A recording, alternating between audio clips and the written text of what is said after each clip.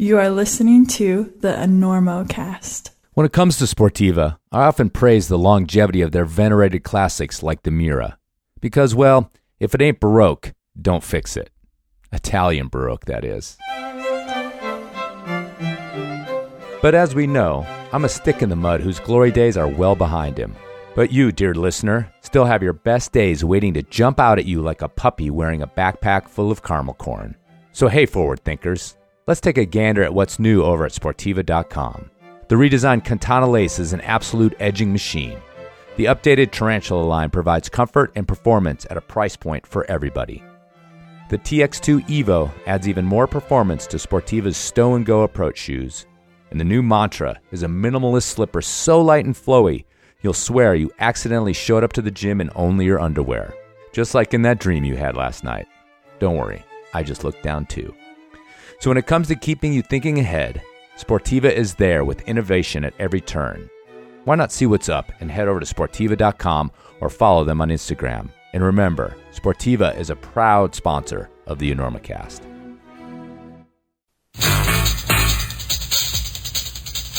Does your neck hurt playing someone else's project? Does your partner get in way over his head even on the warm-ups? Does the phrase, "I'll just do this move one more time," make your eyeballs spin? Then let Belay Specs fight for you. When my boyfriend started falling lower and lower on his project, Belay Specs saved my neck and got me a new boyfriend.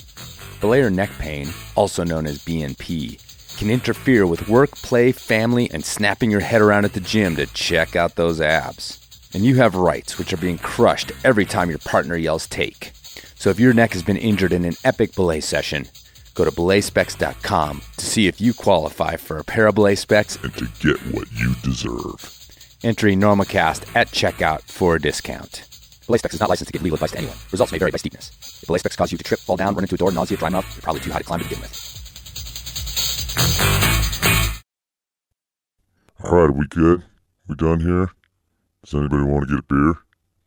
We gotta get Listen, where you playing in town? You playing here? We're doing the Enormo Dome, whatever it is. It's terrific. Oh, It's yeah, big big house. We place sold it outside out. of town. That's a Very big nice. place. You sold it out. 20,000 seats. We really should. Look, you better get up there before you panic. Those pens are loose. You're very good. I have really enjoyed climbing with you. We'll make it. I don't think so. But we shall continue with style.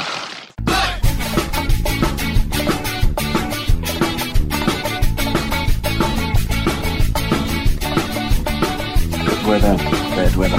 Now or later, anytime for climbing. Today's show is brought to you by Black Diamond Equipment, La Sportiva, and with support from Maxim Ropes. Maxim has been keeping the Enormocast off the deck since 2012. And don't forget our charter sponsor, Bonfire Coffee. Go to bonfirecoffee.com and enter Enorma at checkout for a discount on great coffee and to support the Enormocast. And now back to the show.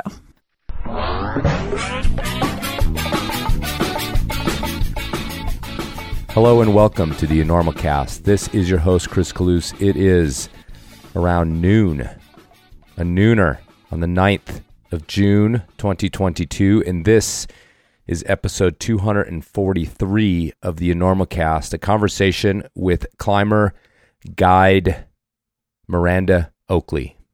Have you heard of Miranda Oakley? I had not until her name came up in a conversation actually about rock climbing in Pakistan, but more in connection with her rock climbing in Palestine.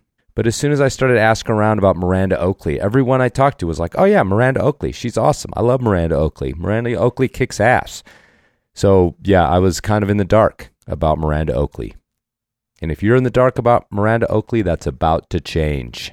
Anyhow, I have a quick bit of business/request, and this is going to be very specific, and hopefully of the however many listeners hit this thing in the next couple weeks, somebody will go, maybe I do. I am looking for a photo or two photos or a few photos of a guy named Mike Bourquet. Anybody remember Mike Bourquet? Mike Bourquet, also known as Handsome Mike. I am looking for some pictures of Mike. So if you have any archived photos of Mike, he hung out in Yosemite, in the desert, think he hung out in Waco a lot. He hung out in Gunnison, where I knew him best. And maybe by this conversation, you can tell that he has since passed away, which I won't go into the details of that. But I want to include him in a presentation that I'm going to do. So I'm having trouble picking up pictures of him. Not much on the internet, not much of high quality anyway. So any of you guys have a Mike Borquet picture, please get in touch. Chris@enormocast.com or through the Instagram, although that's a little bit harder because if we're not following each other, it goes into some other file that's impossibly deep with stuff that I don't look at. So best thing to do would be Chris@enormocast.com. I appreciate it. I would like to do sort of a tribute to Mike, and I need some more photos. Cool. Thank you. All right, let's move on to Miranda Oakley. Super accomplished guide, super accomplished climber. How accomplished? Well, she's got first ascents down in South America, both in El Chaltén, Patagonia, as well as Cochimo. She's an excellent, accomplished trad climber, has 513 flashes in Indian Creek, plus a wall climber. Plus, she holds the women's record for rope soloing the nose and is maybe the only woman to do it in under a day, under 24 hours. She's done the free rider, too. Yeah. Basically, you huck a rack at this woman, point her at a wall, and she'll climb it. But, I don't want to call Miranda Oakley an every person. I talk about the sort of every person interview that people ask me for sometimes because she's extraordinary in so many different ways. But the thing about Miranda that is, I think, encouraging and maybe kind of puts her towards that category is her entry into the climbing and how she got to be good and how she got to be a professional guide, and all these things is just surprisingly normal.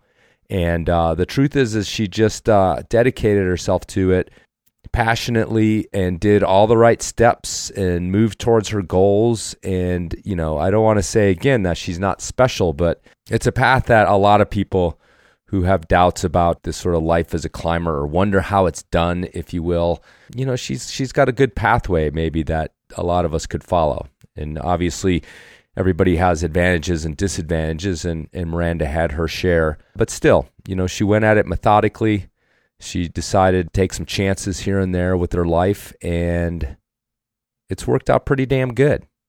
And she became a climber, and she's lived this very successful life as a climber. So yeah, maybe in here is a bit of a how-to if you're, stuck in a place like Maryland, like she grew up, and wondering, how do I get out there and get after my dreams and still maintain a little bit of comfort?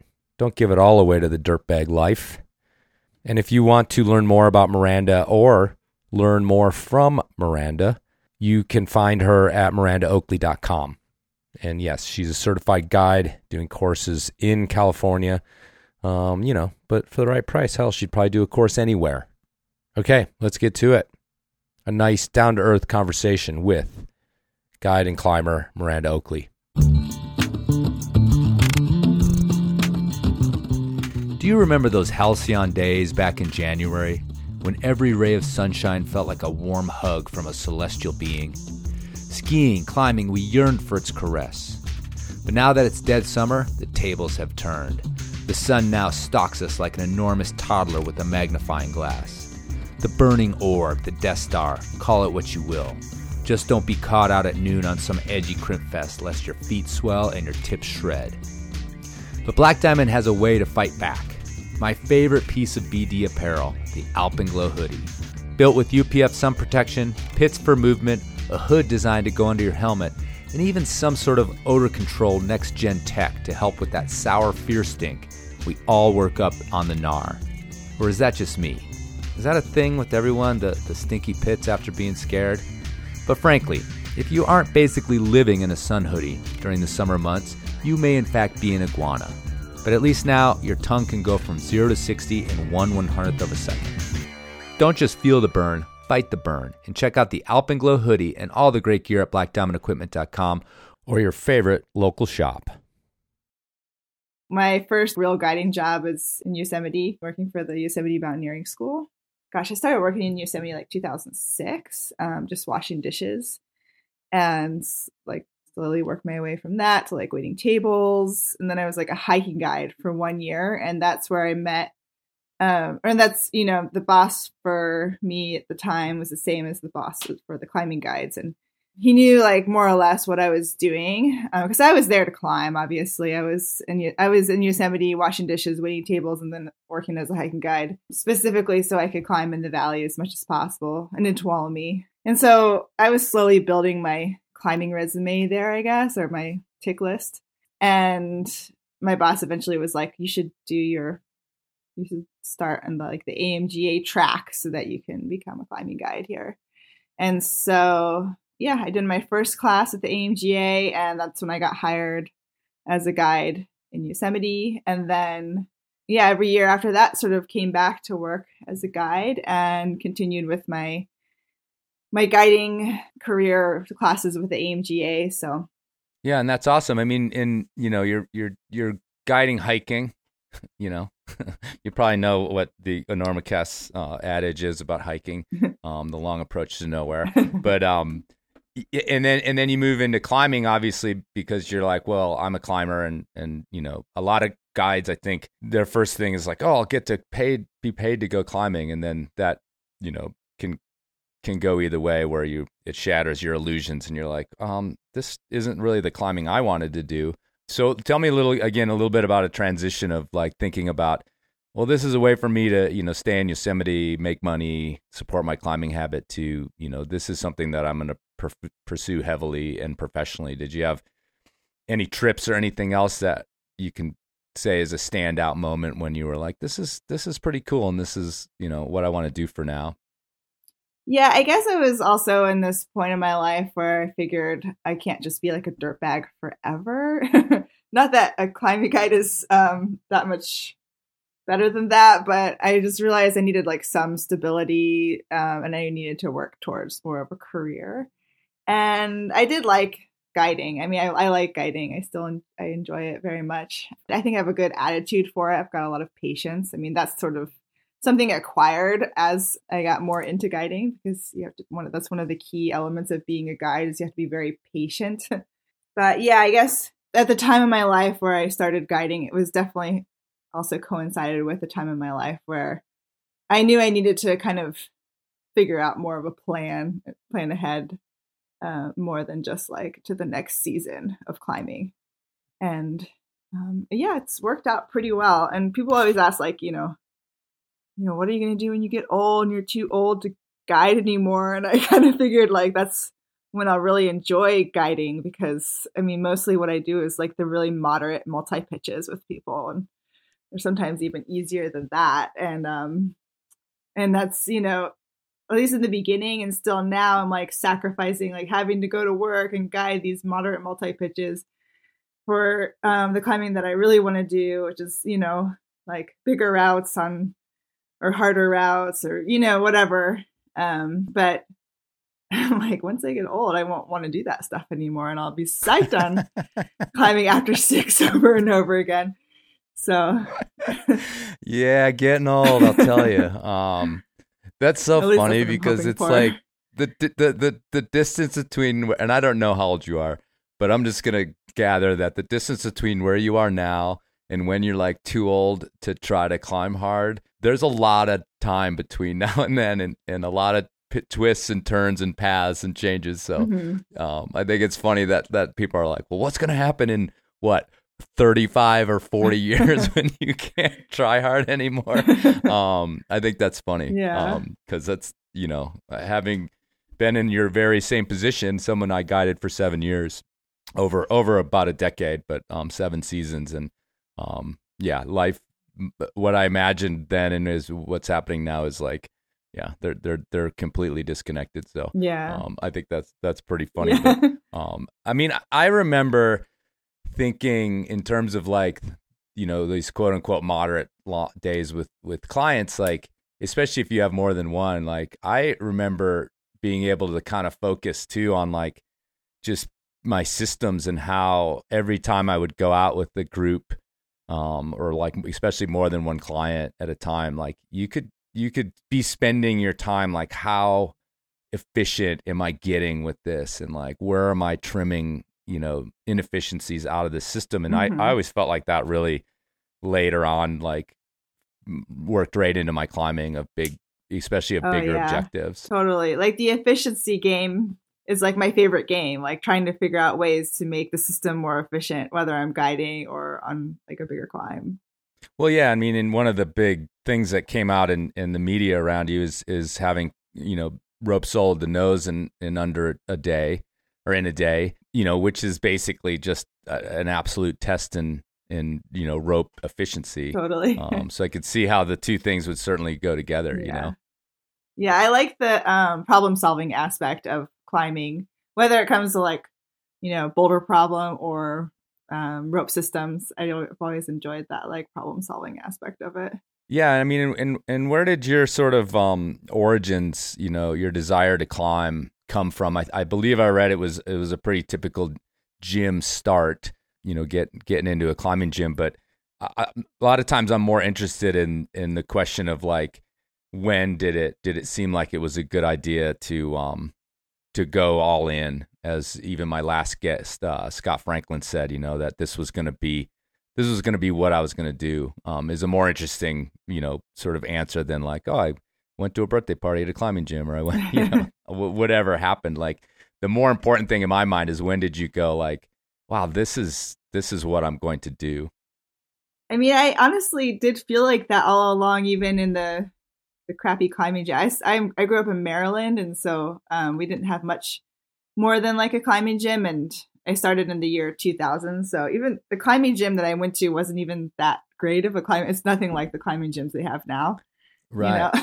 And I kind of feel like if you get into climbing in that environment where it's like you're living in like one of the flattest places in the country and not even the climbing gym is that great, like, and you're still into it, then that's how you know you're like really into it.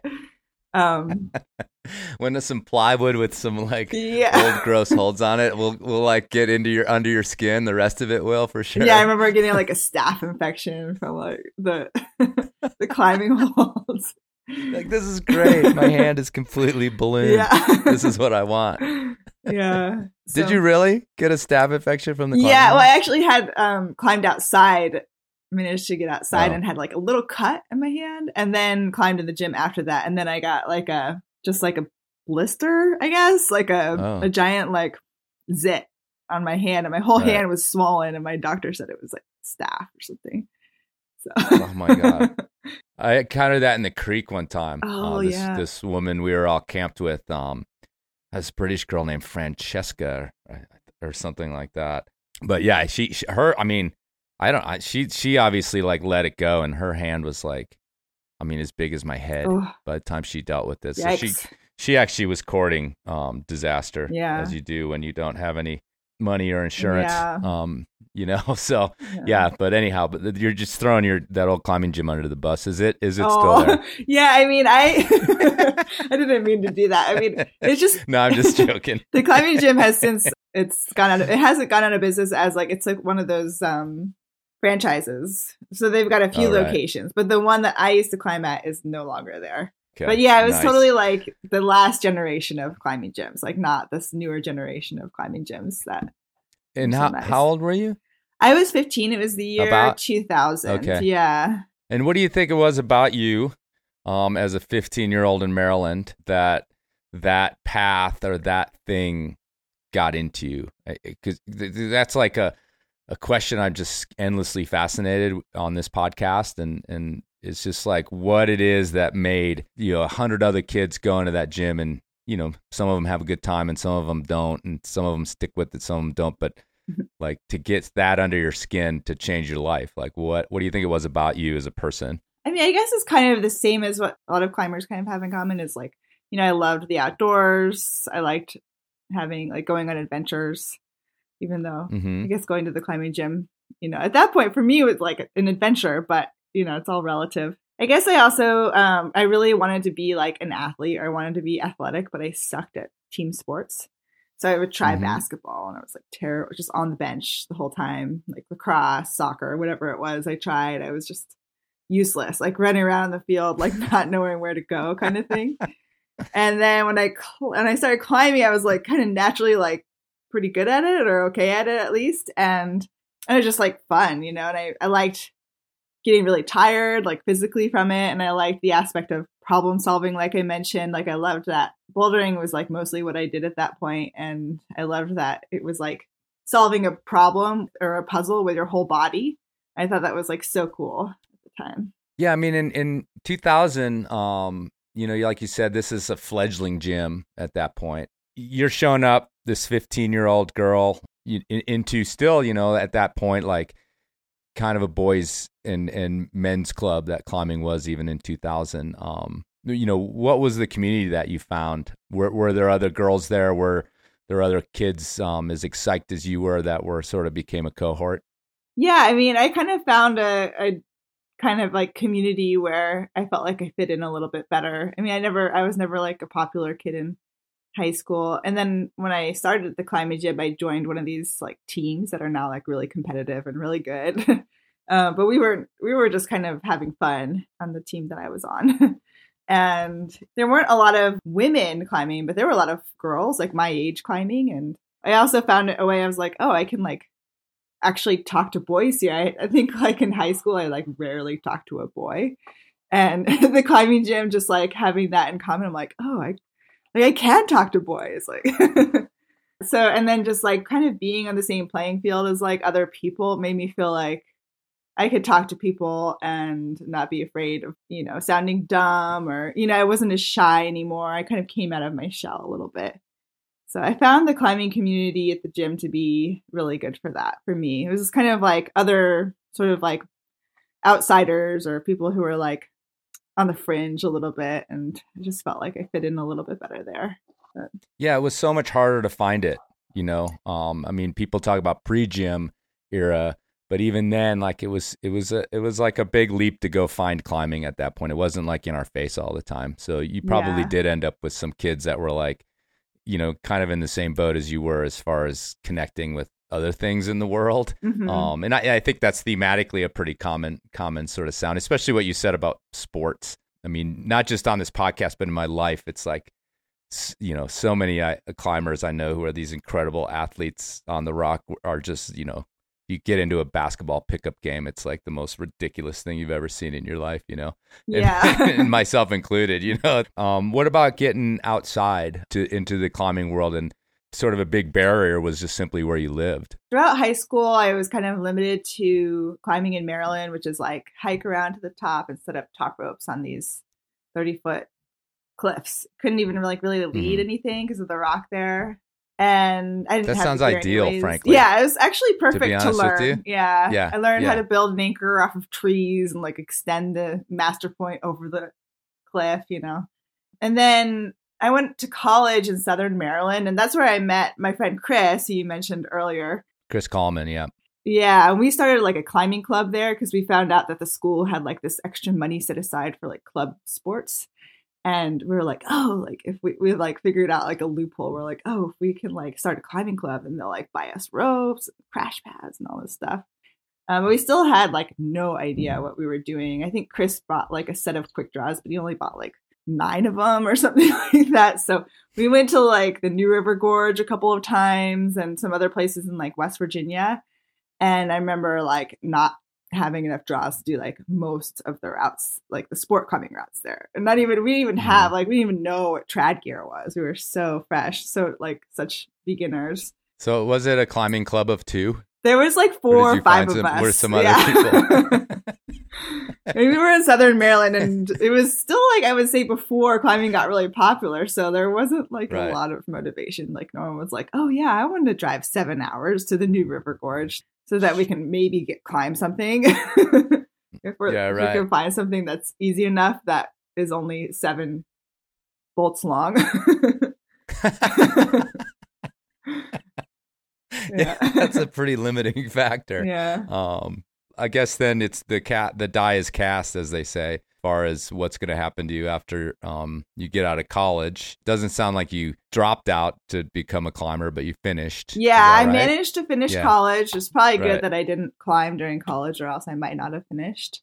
And I didn't climb a lot. I like had those weekend trips every once in a while, but But yeah, then after college, and it was so flat where I went to school in Southern Maryland that I decided that I wanted to go like live somewhere where there was climbing. Like that was like my main goal. And my friend had worked in the High Sierra camps of Yosemite a couple of years before. And she was like, oh, this is like what you can do. Like you go to Yosemite, just got to pass a drug test, and then they'll give you a job and you can like wash dishes and you can climb as much as you want. And I was like, oh, okay, yeah, that's what I need to do. So I did exactly that. Like drove out west with a couple of friends. Chris was one of the guys and my boyfriend at the time, this other guy. And we packed all our stuff into this like Saturn coupe.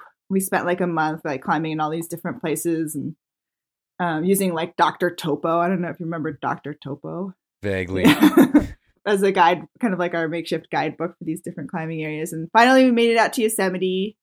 I applied for a job and started working there. And that's where I pretty much like cut my teeth with like climbing. I mean, I would really say I really learned how to climb there. I mean, I had been climbing a bit, had done some leading outdoors, I had done a bunch of top roping and bouldering outdoors, but like, you know, Yosemite is where I really learned to climb. I want to get a little more specific about where you climbed on the way, but also I'm trying to delve into I'm trying to create this archetype in my mind of these people that do this. And I mean, were you at all nervous to cut ties with sort of the normal path, you know, to set out with no money and no specific idea, or was it something that just felt like, you know, an intoxicating adventure?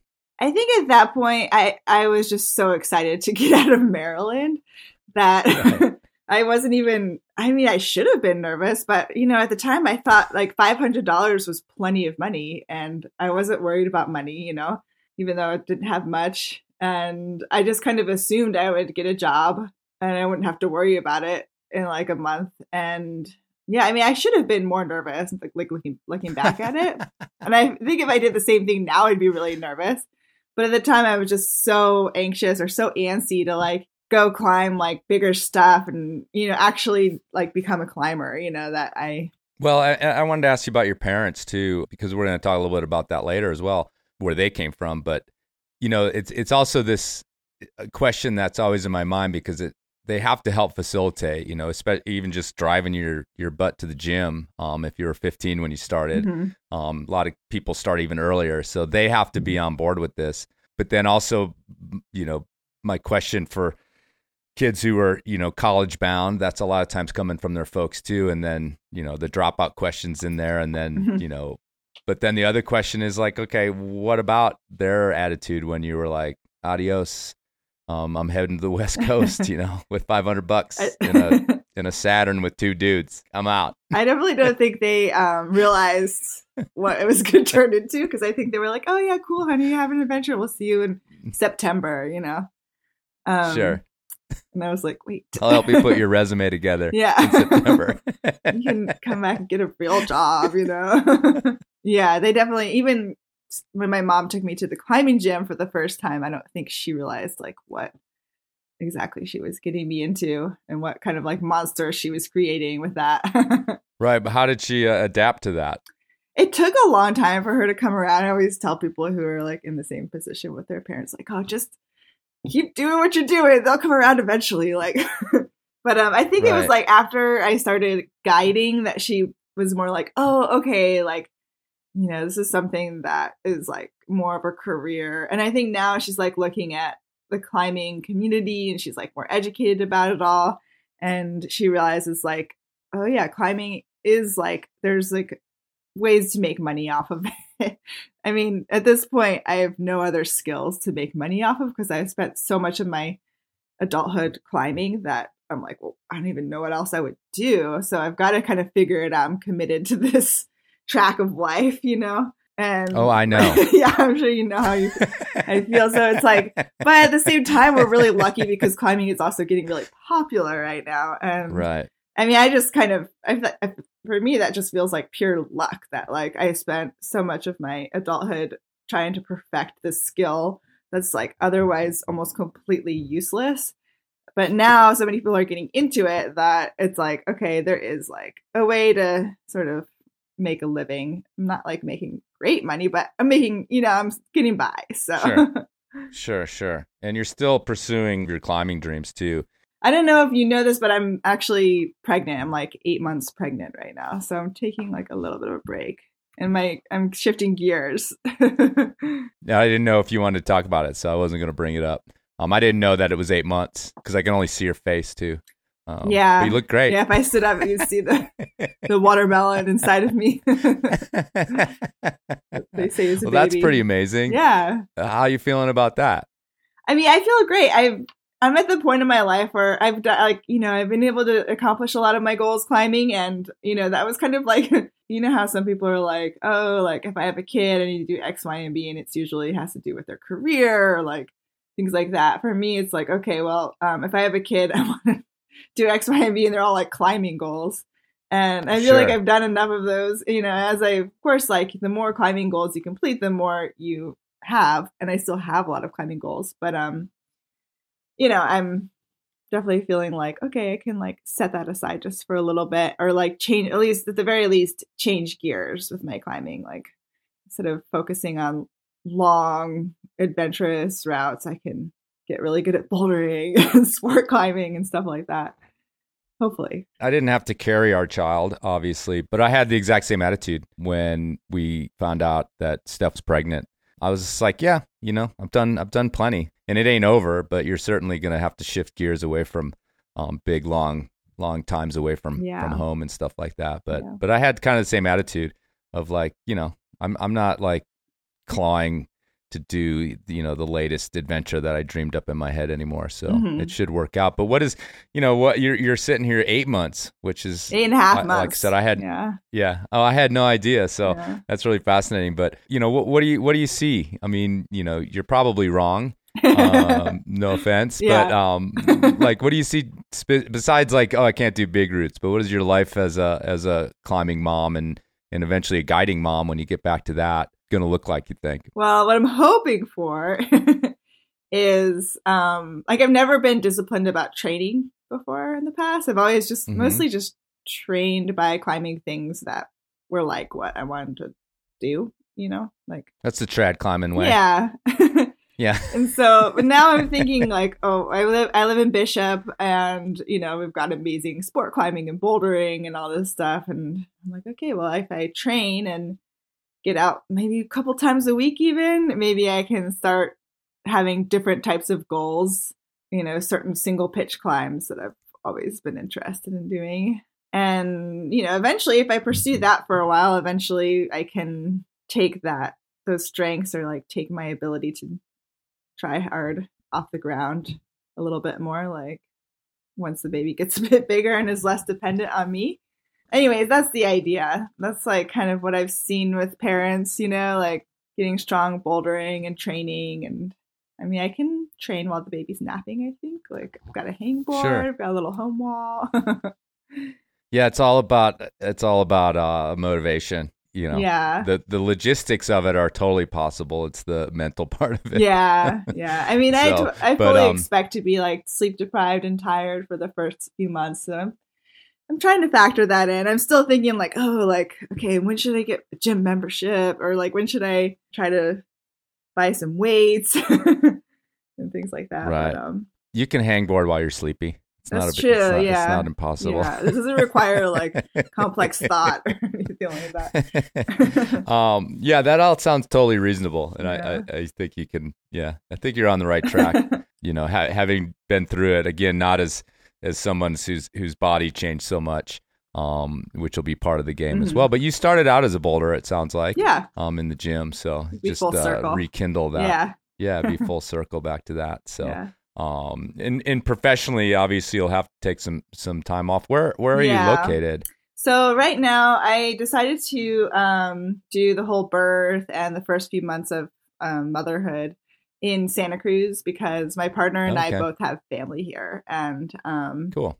I don't know, there's like a NICU here for giving birth. We don't have that in Bishop. So I just figured this is like a better spot. And also my partner has work here as well. So we're going to kind of lay low here for a few months. And unfortunately, I'll kind of miss out on my Yosemite guiding season this summer. So it's kind of the worst timing for that, But my plan is to teach classes in the Eastern Sierra this fall. And that's something I've been doing on and off for years. I really love teaching classes. It's kind of like the less glorified part of climbing guiding. But for me, it like just presents these like different types of challenges. No matter how good you get at teaching a class, like you still have this like variability of the people in your class, and being able to kind of meet people at whatever level they're at and teach them these skills that they need to like be climbers has always been really engaging for me. I really enjoy that. So. Well, and also just figuring out how they learn. Yeah, exactly. Because if you walk in, doing the same thing from the last group, it may not land on the next people. I say that only because I enjoyed the same thing. I guided in Colorado, but also in Southern California. Particularly was where I taught a lot of peer classes, and I enjoyed that even more than like just single guiding days. I also found it a lot less risky.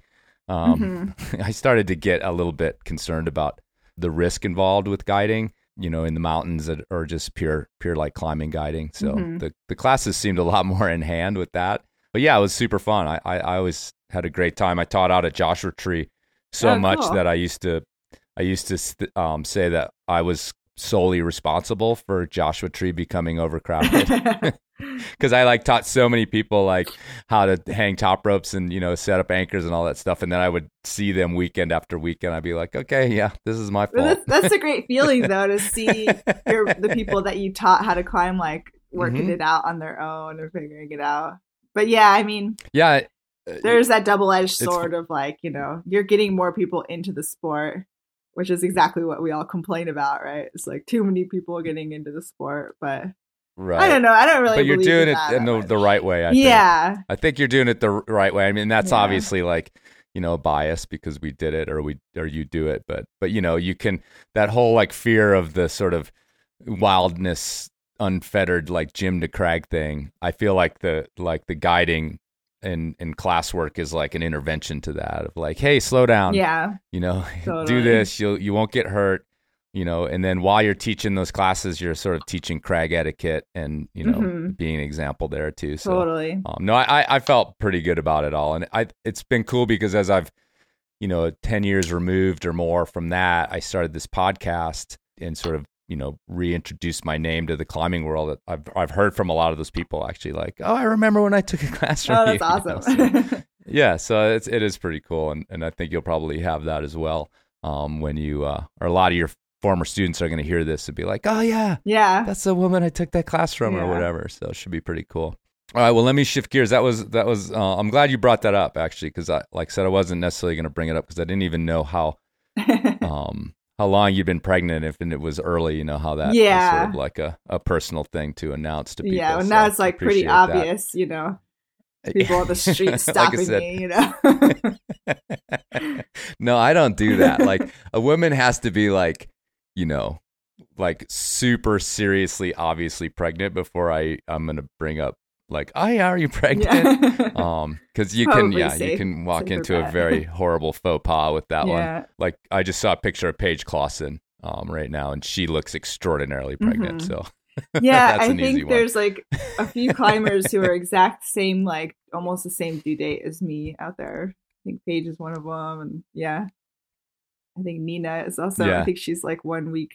Nina Caprez is also pregnant 1 week behind where I'm at, I think. Something like that. All right.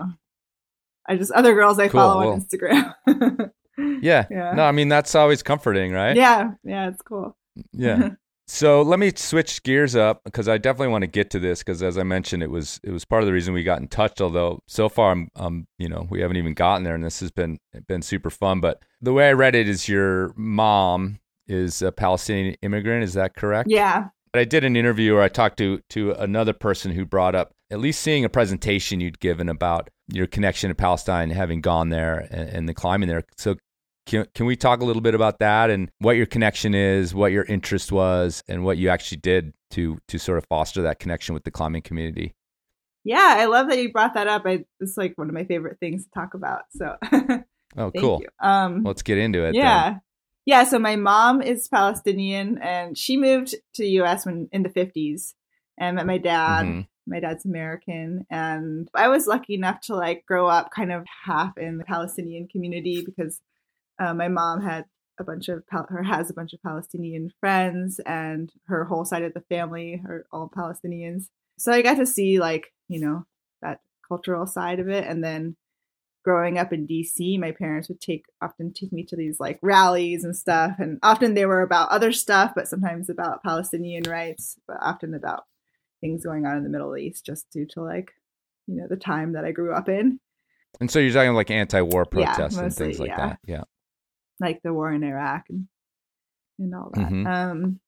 So yeah, I mean, I don't even remember that stuff too much. And, after I got into climbing, the world of Palestine, sort of faded for me because I got into like climbing, the climbing community, and I found kind of like my place there. And I never really thought there would be any like intersection of that. Mm-hmm. But then randomly, my mom's friend sent me this like Al Jazeera article about these guys from wherever, but they were going to a college in Boulder. What's the name of that? Colorado College. The ones that all the climbers, the one that all the climbers go to. But they definitely pump out some good climbers. Yeah. But they ended up moving to Ramallah, which is a town in the West Bank in Palestine where my mom's from. And they started developing sport climbing areas there and sort of taking beginner groups out there. And they eventually went on to build a climbing gym there. And when I first heard about this, I was like, wait, what? There's climbing in Palestine? I'd always wanted to go to Palestine. And at that point, I'd only traveled to climb. Like I never gone on a trip to do anything else. So I wasn't even sure if I could go anywhere without rock climbing. And my family had mostly moved to the US. So like I didn't have a lot of family left there. So it's kind of intimidated by like going to Palestine just to go.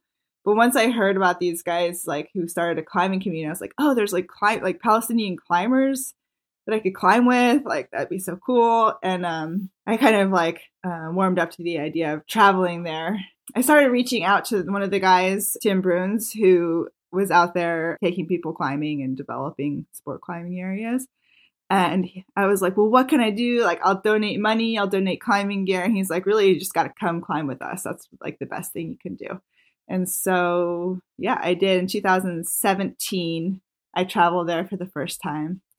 And it was amazing. It was so cool. At that point, the climbing gym had been built. So climbing gyms are just really cool places in general, like all over the world, for people to kind of come together and find community. Like I mentioned, getting into climbing myself at the climbing gym and finding a community there. But I think the addition of building this climbing gym in Palestine might have helped the climbing community become like more cohesive there.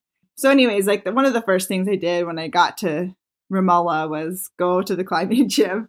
And I met all these people, and it was just amazing how like welcoming everybody was.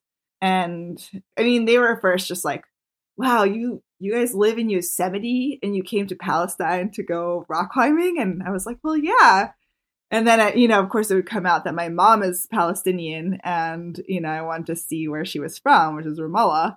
And then they were just like beside themselves, like, right. Oh, that's so cool. Like, you're Palestinian. And, normally I wouldn't call myself Palestinian, because I'm fully like Americanized, but it was cool that they were like, oh, you're Palestinian. You're like a Palestinian climber. And I'm like, oh yeah. Like they just fully like accepted me into like the group and just made me feel super welcome. And they were already making me feel welcome before. And then telling them that, I was Palestinian, they were just like next level of like welcoming. And and then it was great. I got to like climb at all of the climbing areas, and some of the areas were in like kind of Palestinian territories, and those are nice because kind of I could go there with my new Palestinian friends like more freely, or they could travel there freely. And then some of the areas were in Israeli controlled areas of the West Bank or of Palestine, and those were a little bit harder. And that's where I learned some of the struggles and the hardships and issues with freedom of movement that comes with like living in a militarily occupied area. that the Palestinians had to deal with kind of daily. Right. And were you able to move around? Yeah. What sort of your status as an American, tourist, if you will, that wasn't a problem for you to move around? Yeah, and that was one of the things that kind of struck me about traveling to the area, is that I had more freedom to move around there than the people that were from there. Kind of describe that a little more specifically, like what the life of a climber there sort of looks like. When you say these crags, are they fully developed? When you say the freedom of movement, is it possible to go to outside of the sort of Palestinian territory for these people? And then what does the gym look like even? So what's their life like as climbers? So yeah, it's really complicated, obviously. So in the West Bank, so when I refer to Palestine, I'm referring to like the West Bank, which is, if you look at a map, like depending on which map you look at, you might see like Israel just like include the West Bank and Gaza Strip, and you might see it as like the strip of land in between the two. But usually it's like kind of included. And so the West Bank is like this section of land in kind of like northern Israel that is along the Jordan River. And then Gaza Strip is another section of Palestinian land that's like down by the Mediterranean. And well, first off, like there's a ton of like climbing also in Israel proper, but Palestinian climbers for the most part are not allowed to go there. And then throughout the West Bank, you think of it, this is Palestine, this is Palestinian land, but it's not, like it's under military occupation by Israel. But then a lot of it is just taken over by Israeli settlers. And so they've got like neighborhoods, like about 60% of the land in the West Bank is actually controlled by Israel. And so for climbing there, when Tim and Will, the guys from Boulder who went out there to develop climbing, when they set out to develop climbing for Palestinians, they actually specifically developed climbing in areas that were controlled by Palestinian Authority. And that was on purpose so that Palestinians would have like freer access to these climbing areas. Sure. And then there's a couple of climbing areas that are in Israeli-controlled parts of the West Bank. And Palestinians can still go there, but that's when you see like their freedom of movement really restricted. Like, for example, one of the areas that I kind of climbed at the most is called Ain Fara. And that was in Area C, so an Israeli-controlled area of the West Bank. And if I wanted to go there by myself or with another American or with an Israeli, it was a quick drive from the city. I could bypass certain checkpoints and I could drive right into this settlement that sort of sits on top of the canyon that the climbing is in. And I could just drive right down to the entrance of the nature preserve where the climbing was in. And it was literally like a 5-minute walk from the parking lot to the climbing area. But then if I wanted to go with my Palestinian friends, oftentimes if we were in a Palestinian vehicle, they would have certain plates and that would restrict them to certain roads in the West Bank. And so being on those roads, there would usually be a lot more checkpoints. So military checkpoints where they would stop every single car and check their IDs, or sometimes just like stop them, search their car. Sometimes they would just wave them through, but it would just create like a bunch of traffic. So you'd be waiting in traffic. And then the Palestinians weren't allowed into, or at least not allowed to drive into the settlements. So we would have to park outside of the settlement and then walk around like 45 minutes. It was a beautiful hike, but we would have to walk 45 minutes around the settlement down and drop into the canyon from like the other side of the canyon. And so, it was interesting. Like, sometimes I'd be like, I want to go climbing this afternoon. I don't have a lot of time. And my Palestinian friends would be like, well, you should just go. You and Tim should just go climbing because, you'll be able to, get there in like 20 minutes. But if you wait for us, or if you go with us, then it'll take like, 2 hours just to get there. And so that's what was kind of like jarring and, disturbing about the whole thing. Like, because I'm American, I can do all these things that like the people that actually live here can't do, or the people that are from here aren't allowed to do. When I think about Palestine, the Israeli-Palestine conflict, and I don't know too much about it, but then I start to think about climbing, the question sort of is like, why bother? Why is this important to people's lives who have all these other, possible hardships and things going on politically, and you know what I mean? Yeah. Like what is like in your mind, and this isn't like a gotcha thing. I just want to know, like, why do you think it's so important that people and your friends, Tim, and what's the other guy's name? Will Harris. I never actually Will, met yeah, him because he left before I got there, but is it just pissing into the wind? Is it important? How do you feel about it? How does it fit into these people's lives that you met in terms of how important it was to them as well?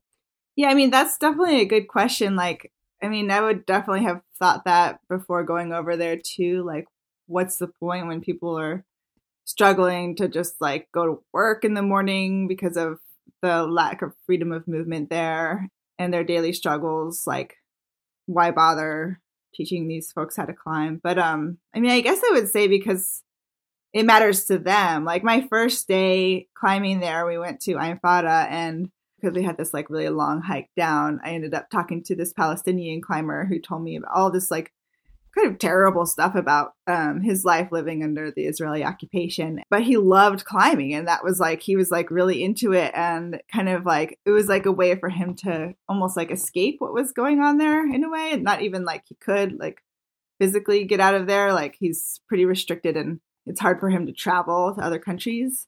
But like being able to go into this beautiful canyon to go climbing almost is a way to like make him feel more normal, I guess, or not. I don't want to say normal, but like a way for him to kind of like forget about some of the stuff that's going on.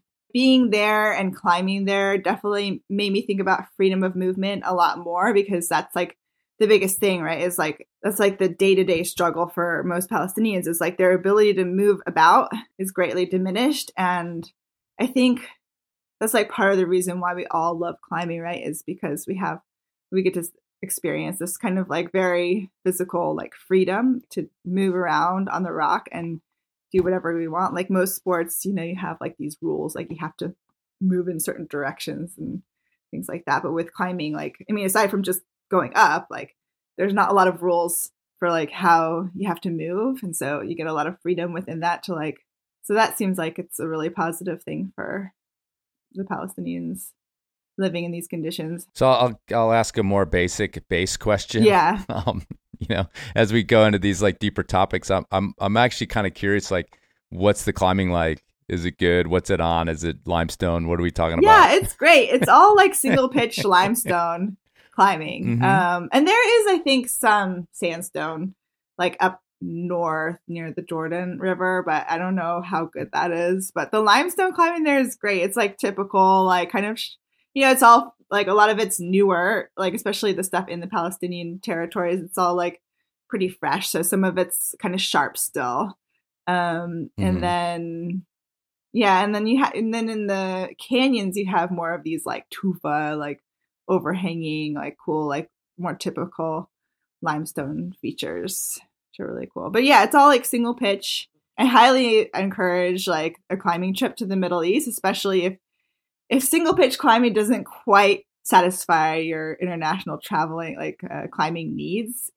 There's also Wadi Rum that's like a few hours away in Jordan, where you can find 2,000-foot sandstone walls as well. So just a little plug for like a climbing trip to the Middle East for anybody who might be interested. But you made I guess wasn't a joke, just a statement about never traveling for anything but climbing, which really resonated with me as well, because you've only got so much time and money. It's like, why would I just go wander around a place when I can go climbing?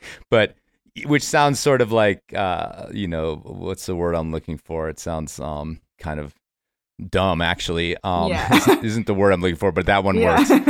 But what I've also found is that these climbing trips to these places, they actually do insert you pretty deeply in the culture in a way that, like, going to a city and going on a tour, or like staying in some nice hotels or whatever normal people do, and they go to Europe, getting on a train, moving around, seeing the sights. I've always found that you actually are in almost automatically. You're often in these unheralded places, even thinking of Spain, like being up in a village somewhere in Catalonia versus in Barcelona, like the difference of the integration with the culture that you Yeah. get. And I actually have climbed in Wadi Rum and traveled through Jordan anyway.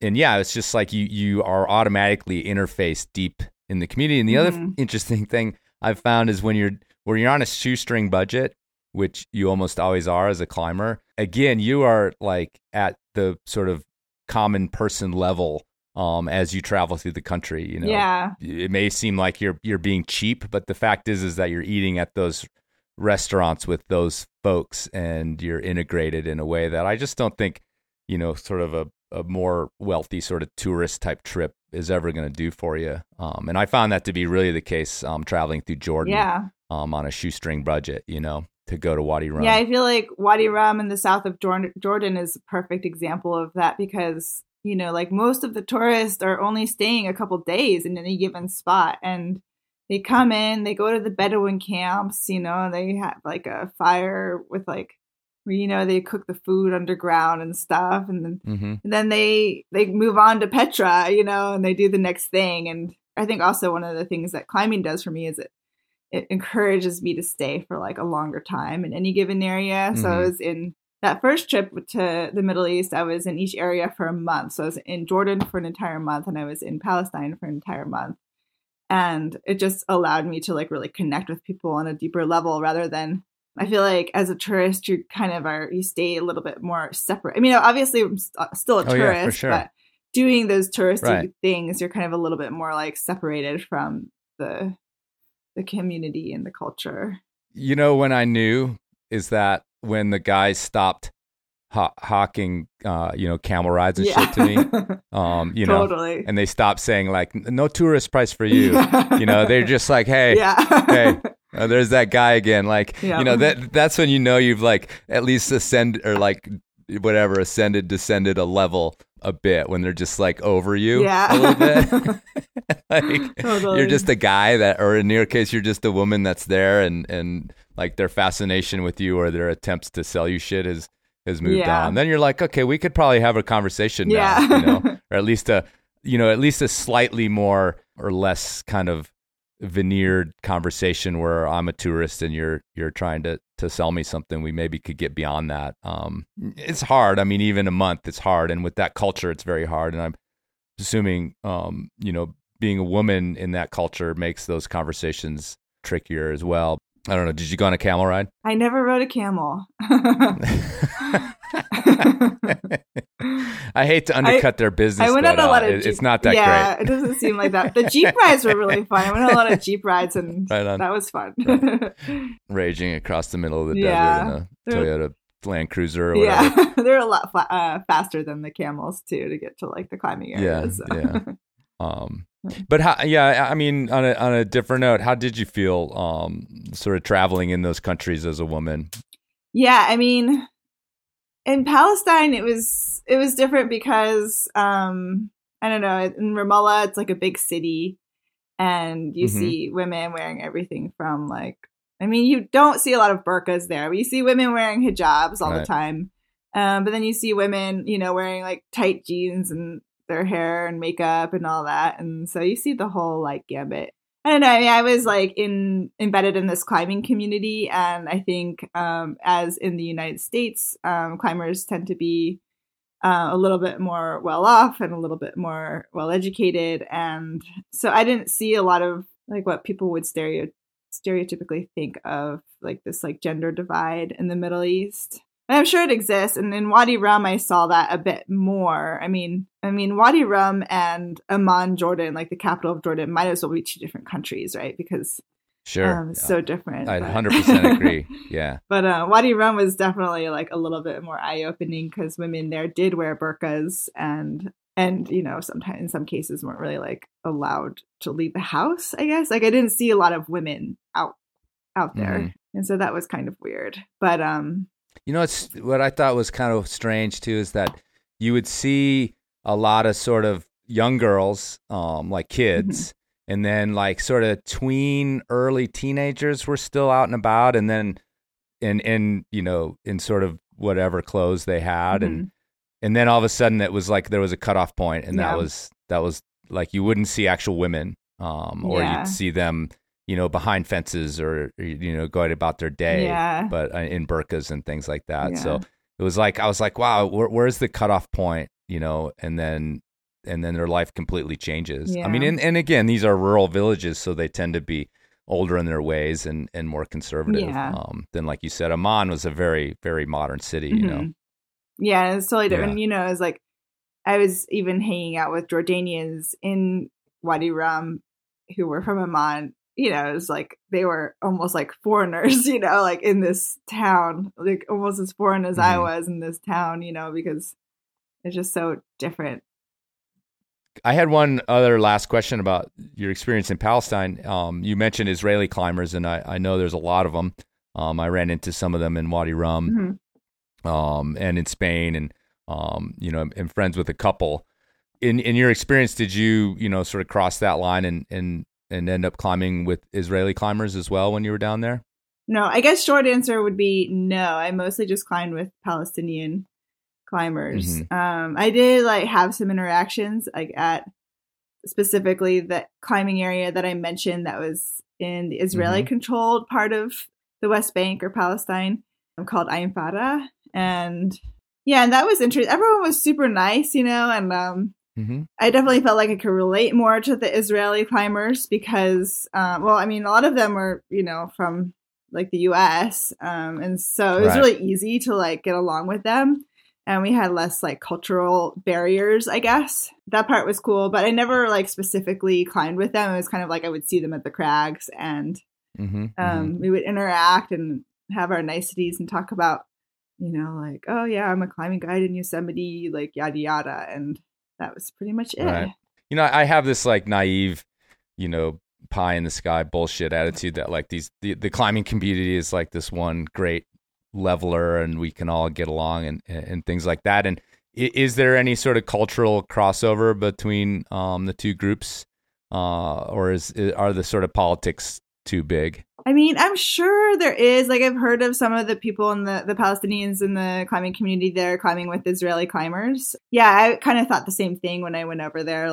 Maybe we'll have this magical moment where the Palestinian climbers and the Israeli climbers come together and they realize climbing is the great equalizer. But no, I mean, I think part of the reason for that.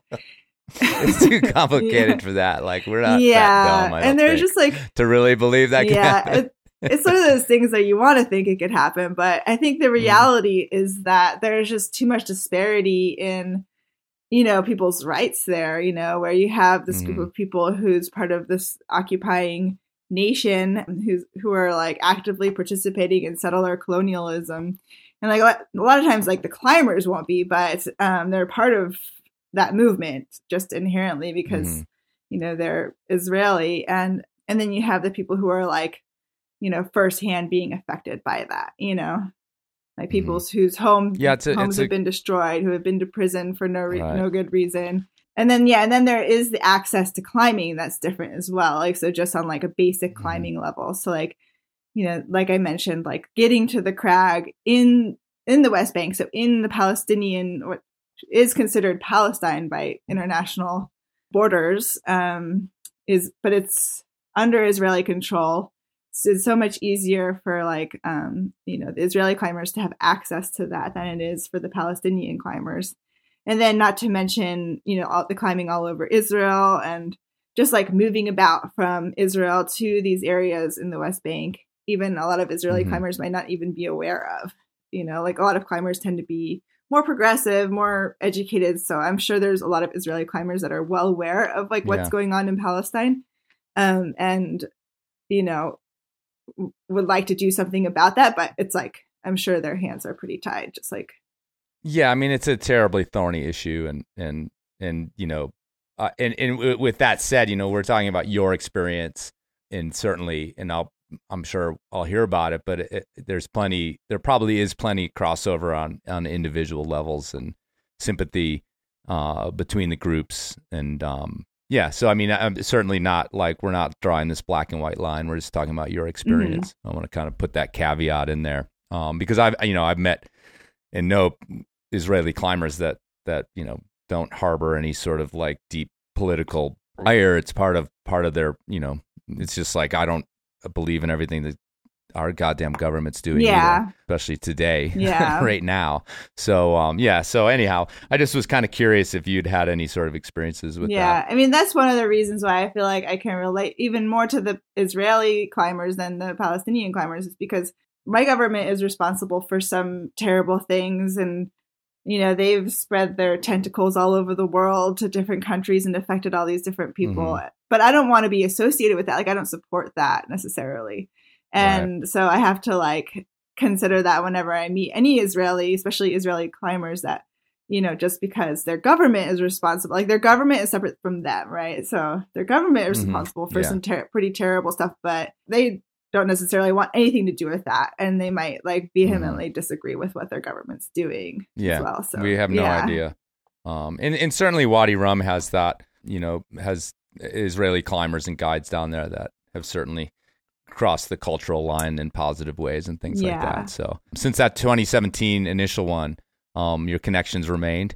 Yeah, my connections, I mean, I haven't been keeping in touch lately as much as I would like to, but I did go back for another trip in 2019, and I organized like this little like climbing event in Wadi Rum for Palestinian and Jordanian climbers mostly, to like come climb together. And then I taught like a little trad lesson there because I was like, how can I contribute? And that's like about as much as I could contribute. So I helped with some other folks in the area. I helped organize this little event, and we had a really, really good time. It's like cool to see everybody again. And then I went like from there, I climbed a little bit more in Wadi Rum and then went back to Palestine again. And I got to participate a little bit with like these programs that some of the Palestinian climbers were doing, taking like refugee kids out climbing to like the beginner areas. And I think I even like did a little class with some of the like core group of climbers in Palestine. That's like a big thing there. Like they have this group called Wadi Climbing, and that's also the name of the climbing gym. And they will often do these trips where they take beginner climbers out, and that's how like more people get into the sport. And they're like really affordable, like little climbing trips that people will go on. Mostly I was just telling them my tricks for risk management, because like I think out of all the guiding I do, like teaching beginners is one of the sketchiest, because I'm teaching multiple people how to belay, and it's their first time out climbing. And I'm one guide sometimes with up to 6 people in those classes, and so I have to teach people how to belay each other. And I just like taught them some tricks like backup belayers, and just being really like vigilant when people are lowering each other, because that's kind of sketchy, and like teaching people like how to stand at the crag so that they don't drop each other. But yeah, I mean, people always like think of like guiding beginners as like the easy part of the job, but it's actually like really stressful. Especially if you're teaching people how to belay. If you're just like a belay monkey all day, that's not a big deal. But if you're teaching people how to belay, it can be like there's a lot of potential for things to go wrong if you don't do it right. Yeah. So it's like giving your kid the car keys for the first time. Yeah. I noticed just this little blip that you actually went and guided in China at one point as well. Can you talk a little bit about that? Because that seems like another great cultural leap to take, like going to Palestine in its own way. Yeah, so that was back in 2007, I think was my first trip to China. And I worked for this little company there called China Climb.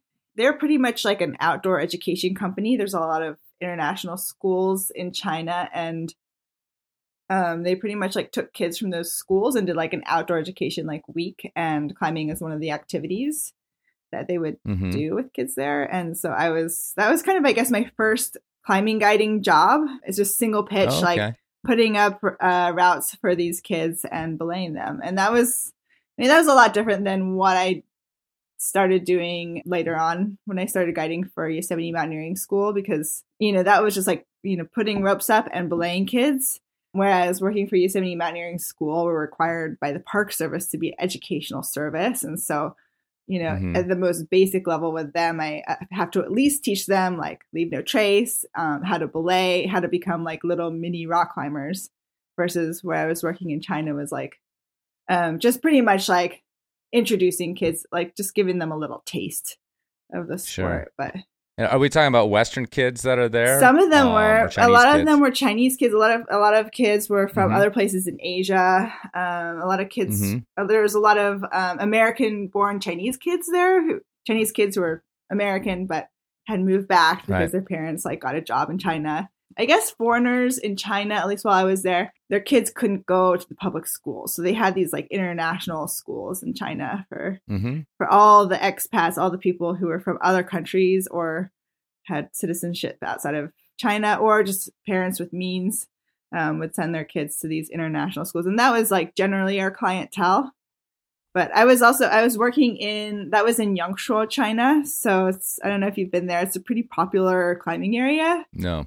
I know, yeah. I know the pictures. Yeah, and stuff, sure. It's beautiful. So yeah, then we also did like on the weekends, sort of as like a side hustle, we would also just like guide foreigners who would come. But our staff was like half Chinese people, half foreigners. And so we had like a big base of people because within China, it's like insanely popular to like travel within China. So we actually had a lot of like Chinese tourists coming through that town. And so, like they would take the Chinese people climbing and, I would take, the people who only spoke English climbing or the English speakers climbing for obvious reasons.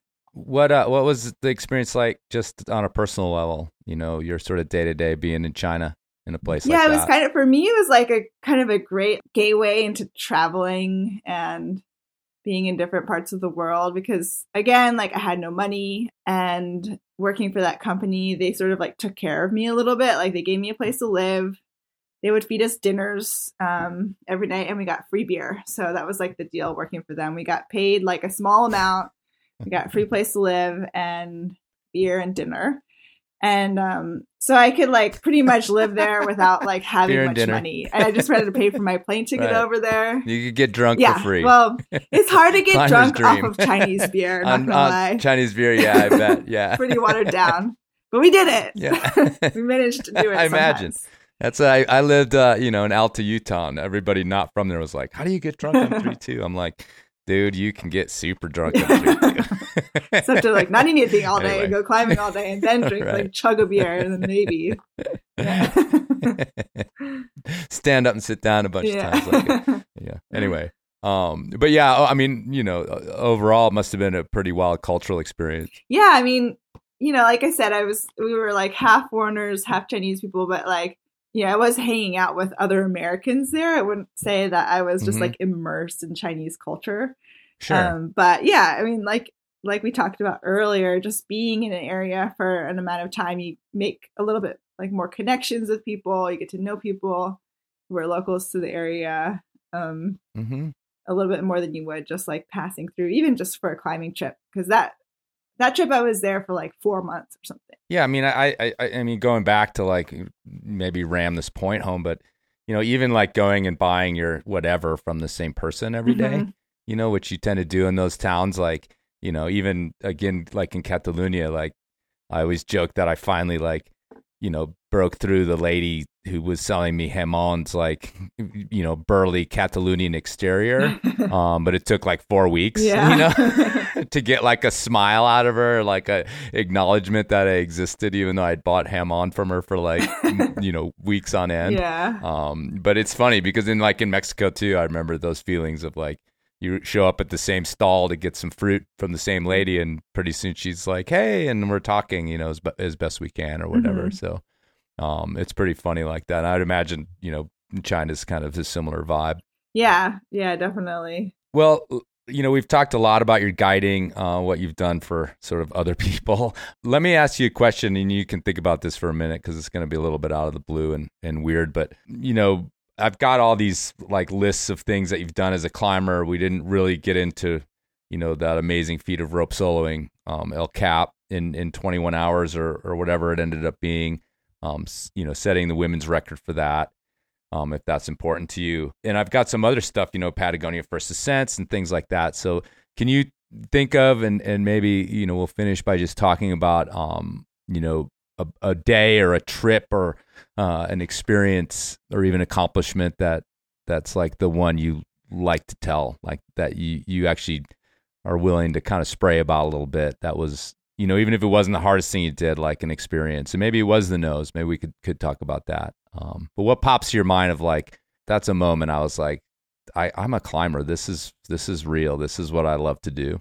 And everyone always wants to know about the nose because it was like a first, I guess. Sort of. I was like the first woman to solo the nose in less than 24 hours. But I think, like, for me, that was like a natural progression. Like, I know it's like not a super common thing that people do, but given the community that I was in at the time, or am in, it made a lot of sense. And there's kind of quite a few people, a few of my friends, a few of my coworkers who've done it. And so it didn't seem that like crazy to me at the time. I think one of my biggest accomplishments as far as like having to use all my skills that I've ever learned rock climbing would have been like freeing the free rider. And that's like kind of cliche, because like now everyone's done the free rider. But I feel like, especially at the time, I just felt like, I'm using every skill I've never heard ever of it. Learned. I don't. Yeah. I don't know what you're talking. Is that like in El Dorado? I where do that the without free a rider? rope. It shouldn't be that hard, right? Anyway, I interrupted, but yeah, talk a little bit about that. That's fine. I mean, yeah, I guess it's like a lot of people probably have like a similar story, but just like being able to use all my skills as a climber. And then, I never like free climbed anything on El Cap before, obviously. So normally like we're just like totally different style of climbing while you're up there. And so just like learning the ways free climb on a big wall rather than just, Jumaring and aid climbing. And then, it's like the higher you got is like the more scared you were that like you were going to fuck it up and not send the route. You know what I mean? Yeah. But yeah, just like emotionally it was like pretty hard, and mentally, because like once I got like a bit higher and I was actually like, oh, I could do this, then I was like had this like not like fear of falling, because at that point my head was pretty good. I wasn't afraid of like leading above my gear at all, but definitely the fear of like failing, I guess. It was like emotionally taxing towards the top. And sure. Yeah, I just feel like I had to like overcome all these different things I had never really had to deal with, like on shoulder climbs or on, just like aid climbing bigger routes. What was the style that you did it in? I mean, I wouldn't say we had the best style because we wrapped in and stashed some water and cans of food higher up. And a lot of times when I've like tried to like cheat my way through things, it's kind of backfired on me. So we were like, okay, we'll rehearse the moves and stash some water and stuff like that. And then of course, like it was too crowded. We couldn't rehearse any moves and a lot of the water was gone. So not all of it. We still had water and we had like cans of food that we had stashed. But like on the nose too, I stashed some water, but it was gone by the time I got up there. So like try to cheat, but it kind of backfired.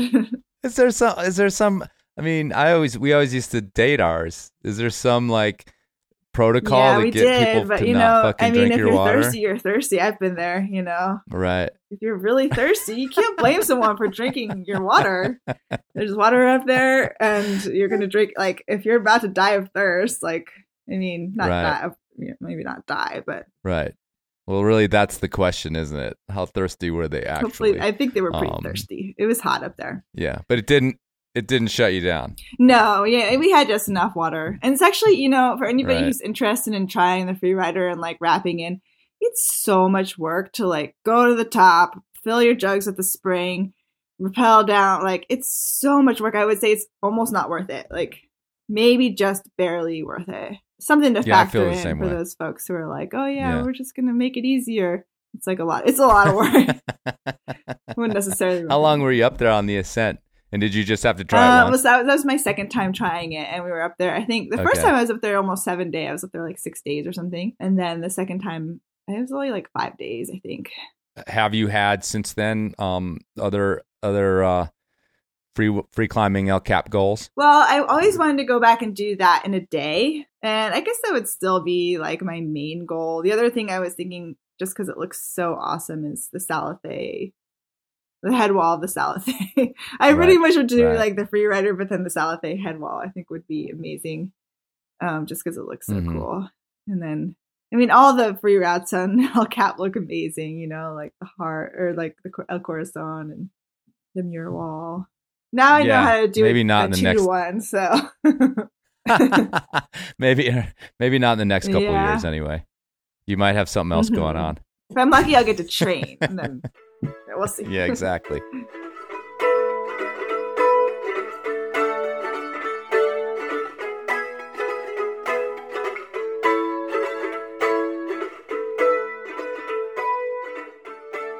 Alrighty, folks, thanks for listening, and thanks to Miranda for getting that done. Once again, if you want to find out more about Miranda, especially what she's doing professionally, you can go to mirandaoakley.com and see what she's got going. Maybe you can find her in Yosemite on the east side and take a course once she's back on her feet from her next challenge, bringing forth a human life. Speaking of human life, watch out for your own human life out there when you're climbing. Of course, be safe, have fun, and check your knots.